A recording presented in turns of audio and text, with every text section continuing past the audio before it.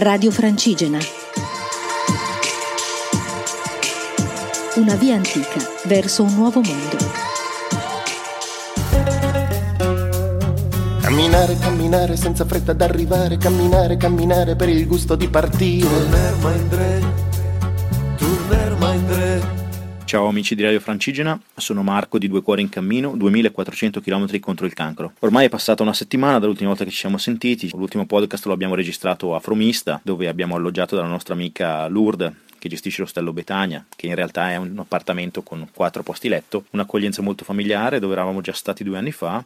Anche quest'anno si è riconfermato una piccola perla del cammino. Il giorno dopo una bellissima cena in compagnia dei nostri amici Tutte e Ingrida, di cui avrete visto sicuramente le foto nel nostro blog o nella nostra pagina Facebook, siamo ripartiti per una tappa abbastanza semplice e monotona verso Cammino dello Scondes, una tappa che avrebbe dovuto essere di soli 21 km, in realtà è rimasta di 21 km, ma i nostri amici di viaggio, i nostri compagni di viaggio Tutte e Ingrida si sono dovuti fermare 100 metri dopo l'albergo perché Ingrida zoppicava e Titas, il figlio, purtroppo aveva un tendine infiammato e camminava stile pinguino. Quindi dopo esserci consultati e aver aspettato qualche minuto, anzi quasi un'ora che la situazione si stabilizzasse, alla fine hanno deciso di fermarsi a Fromista, mentre noi abbiamo proseguito alla volta di Cammino dello Scondes. La tappa è stata monotona perché comunque siamo nella zona delle mesetas, o ci siamo dentro o ci siamo vicino, comunque è un continuo camminare in linea retta, poche curve, di solito vicino a una strada, solitamente strade minori, circondate da campi coltivati a foraggio per animali. E quindi è una cosa abbastanza monotona che si ripeterà anche nei giorni seguenti. Raggiunti Cammino dello Scondes appunto di domenica, avevamo a disposizione la cucina dell'ostello, ma purtroppo non c'era nessun supermercato dove fare la spesa, e quindi subito al momento dell'arrivo dalle suore, le suore stesse ci hanno consigliato un ottimo ristorante dove fare un menù del giorno. Come sempre bisogna seguire questi consigli e infatti il menù si è confermato una scelta azzeccata, una buffata tale che alla fine non abbiamo nemmeno cenato la sera. Abbiamo dormito molto bene, una stanzona abbastanza accogliente, e la mattina dopo siamo partiti alla volta di Ledigos. Siamo partiti molto presto perché un gruppetto di coreani ha deciso di svegliarci tutti insieme alle 5:30 facendo un casino esagerato, quindi alla fine siamo partiti tutti presto. È stata la prima volta che siamo partiti al buio da quando siamo partiti dall'Italia, perché dopo un'ora a girarsi nel letto abbiamo deciso di alzarci, prepararci e partire. Abbiamo fatto persino colazione a Cammino dello Scondes, ma comunque siamo partiti al buio. Questa tappa è caratterizzata da una tratta nella quale si percorre l'antica via romana, la via Aquitania, per una 12, 13, 14 km, perfettamente dritta come solevano fare i romani, e abbiamo raggiunto Ledigos nel giro di qualche ora, perché anche oggi era una tappa molto molto semplice e piatta che attraversa le mesetas. Abbiamo soggiornato presso l'unico alberghe che c'era, un alberghe nuovo, appena aperto l'anno scorso, e infatti si vede tutto nuovo, tutto luccicante. Anche la sala ristorante è una cosa, sembra quasi uscita da un film. L'unico difetto, diciamo, del menù del giorno erano le porzioni, però la qualità era altissima. Il giorno dopo abbiamo deciso di fermarci come 2 anni fa a Moratinos, che è un piccolo paesino che dista solo 6 km da Ledigos. Lo abbiamo fatto per 2 ragioni. La prima era per rincontrare Patrick e Rebecca, che gestiscono il Peaceful Kingdom, che è un piccolo alberghe che non lo definirei neanche alberghe, è semplicemente questa splendida famiglia di expat americani che aprono la loro casa, quindi 3-4 letti al massimo, per i pellegrini. 2 anni fa era l'unico modo di soggiornare nella zona, mentre ad oggi c'è aperto anche un altro ostello molto sciccoso all'entrata del paese. Abbiamo voluto tornare a incontrarli perché è stata una bellissima esperienza 2 anni fa, l'ambiente che riescono a creare e l'accoglienza che riescono a dare queste persone che senza chiedere nulla, perché anche in questo caso è donativo, riescono a dare ai pellegrini che arrivano. Il secondo motivo è quello che dopo 1800 km circa di cammino i nostri scarponi hanno deciso di abbandonarci. Anche la casa produttrice ci ha detto chiaramente che sì, sono ottimi scarponi, sono resistenti, ma non sono progettati per essere indistruttibili. Non c'è verso che con tutti gli abusi che gli avete fatto siano ancora intatti. E quindi proprio a Moratinos è arrivato il pacco con il nostro nuovo paio di scarpe.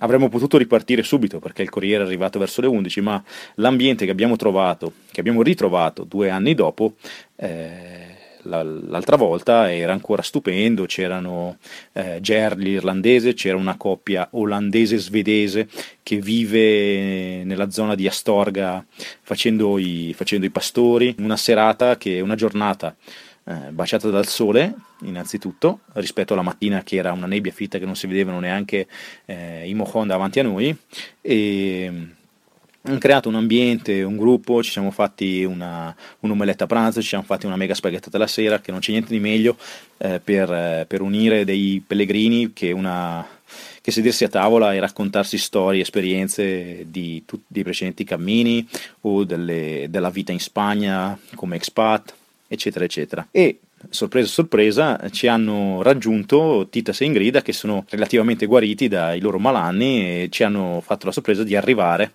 a Moratinos, e quindi si sono riuniti al gruppo. Il giorno seguente siamo partiti da Moratinos riposati, una bella nottata di sonno, perfettamente rilassati, un'ottima colazione in compagnia di Patrick, e siamo partiti alla volta di Berchanos del Cammino, altro piccolo paesino dove abbiamo avuto 2 anni fa un'altra fantastica accoglienza da parte di Rosa, che gestisce l'ostello Santa Clara, l'albergue Santa Clara, che anche in questo caso 2 anni fa era l'unico posto aperto in questa tratta. Ci ha accolto, ci ha riconosciuto subito.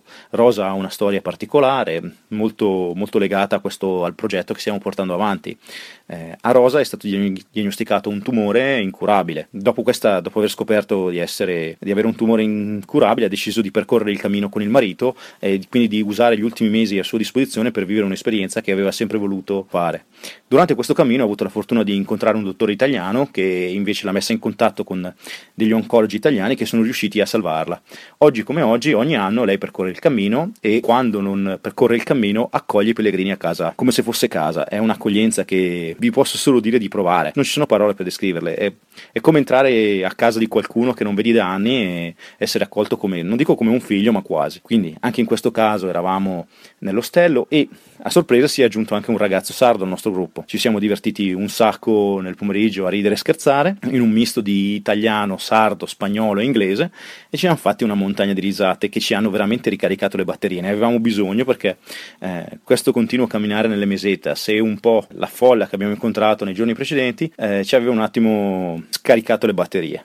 Sono giornate come queste, accoglienze come quella di Moratinos o quella di Berchanos del Real Cammino, che veramente danno una motivazione per proseguire in questo cammino, del quale ormai mancano poco meno di 400 km, credo, ormai non li conto neanche più. Quindi il giorno seguente, anche qui siamo partiti alla volta di Mansilla de las Mulas, che è anche in questo caso un piccolo paesino, e una tappa anche qui relativamente semplice, 27 km, ancora attraversando le mesetas, molto piatte, molto tranquille, eccetera eccetera. Purtroppo dopo qualche chilometro cominciamo a vedere la Ingrida, la mamma di Titas, zoppicare, ci fermiamo a un bar a riposare un attimo, ripartiamo, ci segue per un attimo, poi ricomincia a zoppicare, e alla fine scopriamo che praticamente ha i piedi in fiamme, non riesce più a appoggiarle. In questo caso l'unica soluzione era quella di chiedere un passaggio.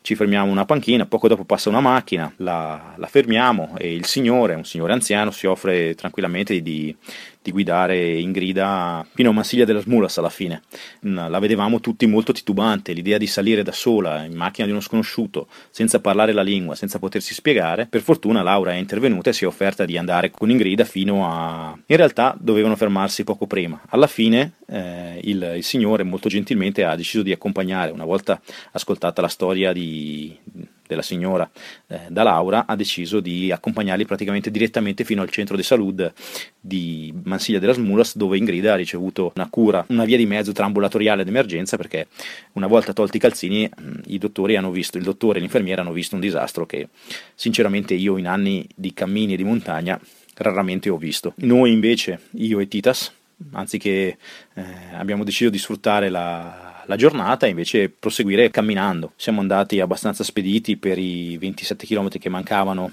a raggiungere Mansilla de las Mulas, e ne abbiamo approfittato per fermarci al famoso bar Elvis, un bar caratteristico nel quale bene o male spero che tutti si debbano fermare.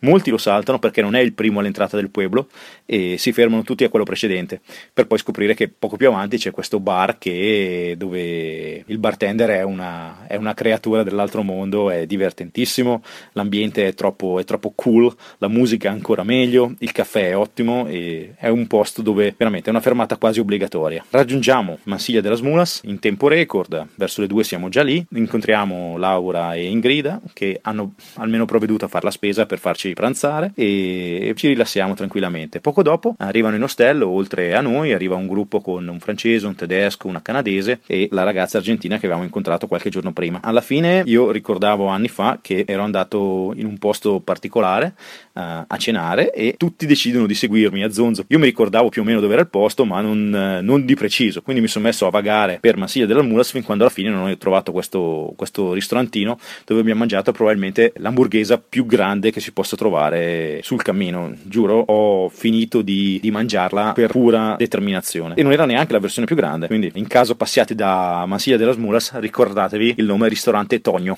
è vicino al centro, vicino alla stazione di servizio, è una cosa impressionante ragazzi. Il giorno dopo questa sosta a Mansilla de las Mulas siamo partiti alla volta di León e la tappa è abbastanza monotona ma anche un po' bruttina perché si attraversa un attimo una zona di capannoni eccetera eccetera e poi si entra alla zona di periferia di León, tappa molto corta di 20 km, è una di quelle tappe chiamiamole di avvicinamento alle grandi città che non hanno niente di particolare, niente di bello, niente di brutto, semplicemente si camminano. Noi abbiamo raggiunto León, dove abbiamo deciso di andare all'ostello delle suore benedettine, dove eravamo stati anche 2 anni fa, un ostello molto più basico, molto più orientato al pellegrino rispetto a altri ostelli aperti che sono più orientati al pellegrino che magari vuole uscire la sera. Io lo trovo estremamente accogliente.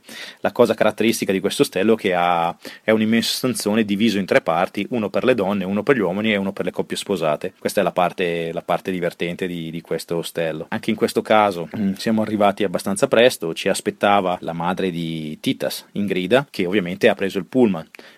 Nel pomeriggio l'ho accompagnata ancora al centro di salute dove ha ricevuto la medicazione del caso, una nuova medicazione, sta migliorando ma ancora non può camminare, ci raggiungerà tra 4-5 giorni.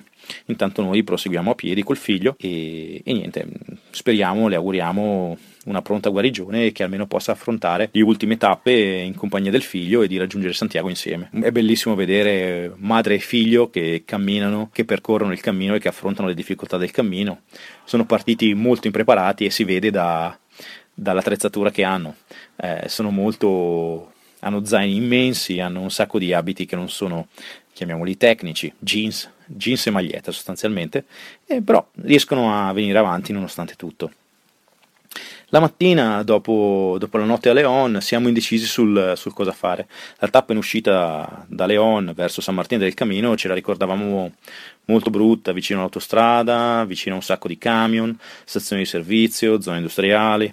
Eravamo indecisi, non sapevamo veramente cosa fare, se raggiungere la Virgen del Camino e poi prendere la via alternativa, che 2 anni fa non credo ci fosse, che passa un pochino più distante dall'autostrada ma allunga la tappa di 6 km, oppure proseguire ancora sulla strada tradizionale, quella retta che costeggia l'autostrada. Alla fine abbiamo deciso, non sapevamo se fermarci, se prendere un pullman, se per riposare un giorno, se camminare. Alla fine tra un'indecisione e l'altra sono arrivate le 10 con una pausa al bar lunghissima.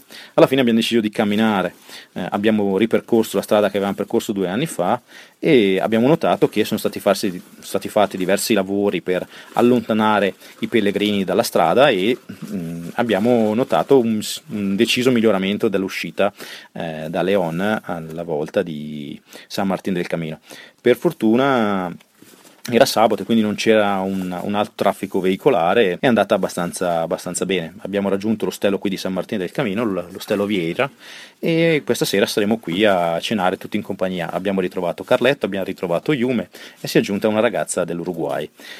saremo una serata estremamente divertente. Ok, amici di Radio Francigena, ci sentiamo tra qualche giorno, tra poco raggiungiamo Astorga e da lì, come sapete, comincia tutta la zona di montagna. Affronteremo appunto la tappa di Fonsebadon con la Cruz de Hierro e la Sebo, per poi raggiungere Ponferrada, eccetera eccetera. Ormai manca veramente poco, ormai tra una decina di giorni dovremmo essere a Santiago. Una notizia che non so se vi avevo già dato, se avete visto sul blog, è che l'associazione Cuori di Donna ha deciso di raggiungerci per percorrere con noi gli ultimi 2 giorni del cammino, quindi voleranno da Bergamo alla volta di Arzua per percorrere con noi le ultime 2 tappe. Sono un gruppo di una quindicina di persone che costituirà la famosa valanga rosa che raggiungerà Santiago. Per tutto il resto, se volete unirvi a questo gruppo potete contattare direttamente l'associazione Cuori di Donna. Miriam sarà sicuramente disponibile per darvi tutte le informazioni del caso. Sarebbe bellissimo se fossimo veramente in tanti a raggiungere Santiago, daremmo veramente un segnale forte. Forse, se ci riusciamo, faremo anche un collegamento in diretta con la televisione locale di Bergamo per farci vedere tutti arrivare contemporaneamente a Santiago. Ok, amici di Radio Francigena, sono Marco di 2 Cuori in Cammino, 2400 km da Bergamo a Santiago contro il cancro. Alla prossima e spero di farla un pochino più frequente. Ciao!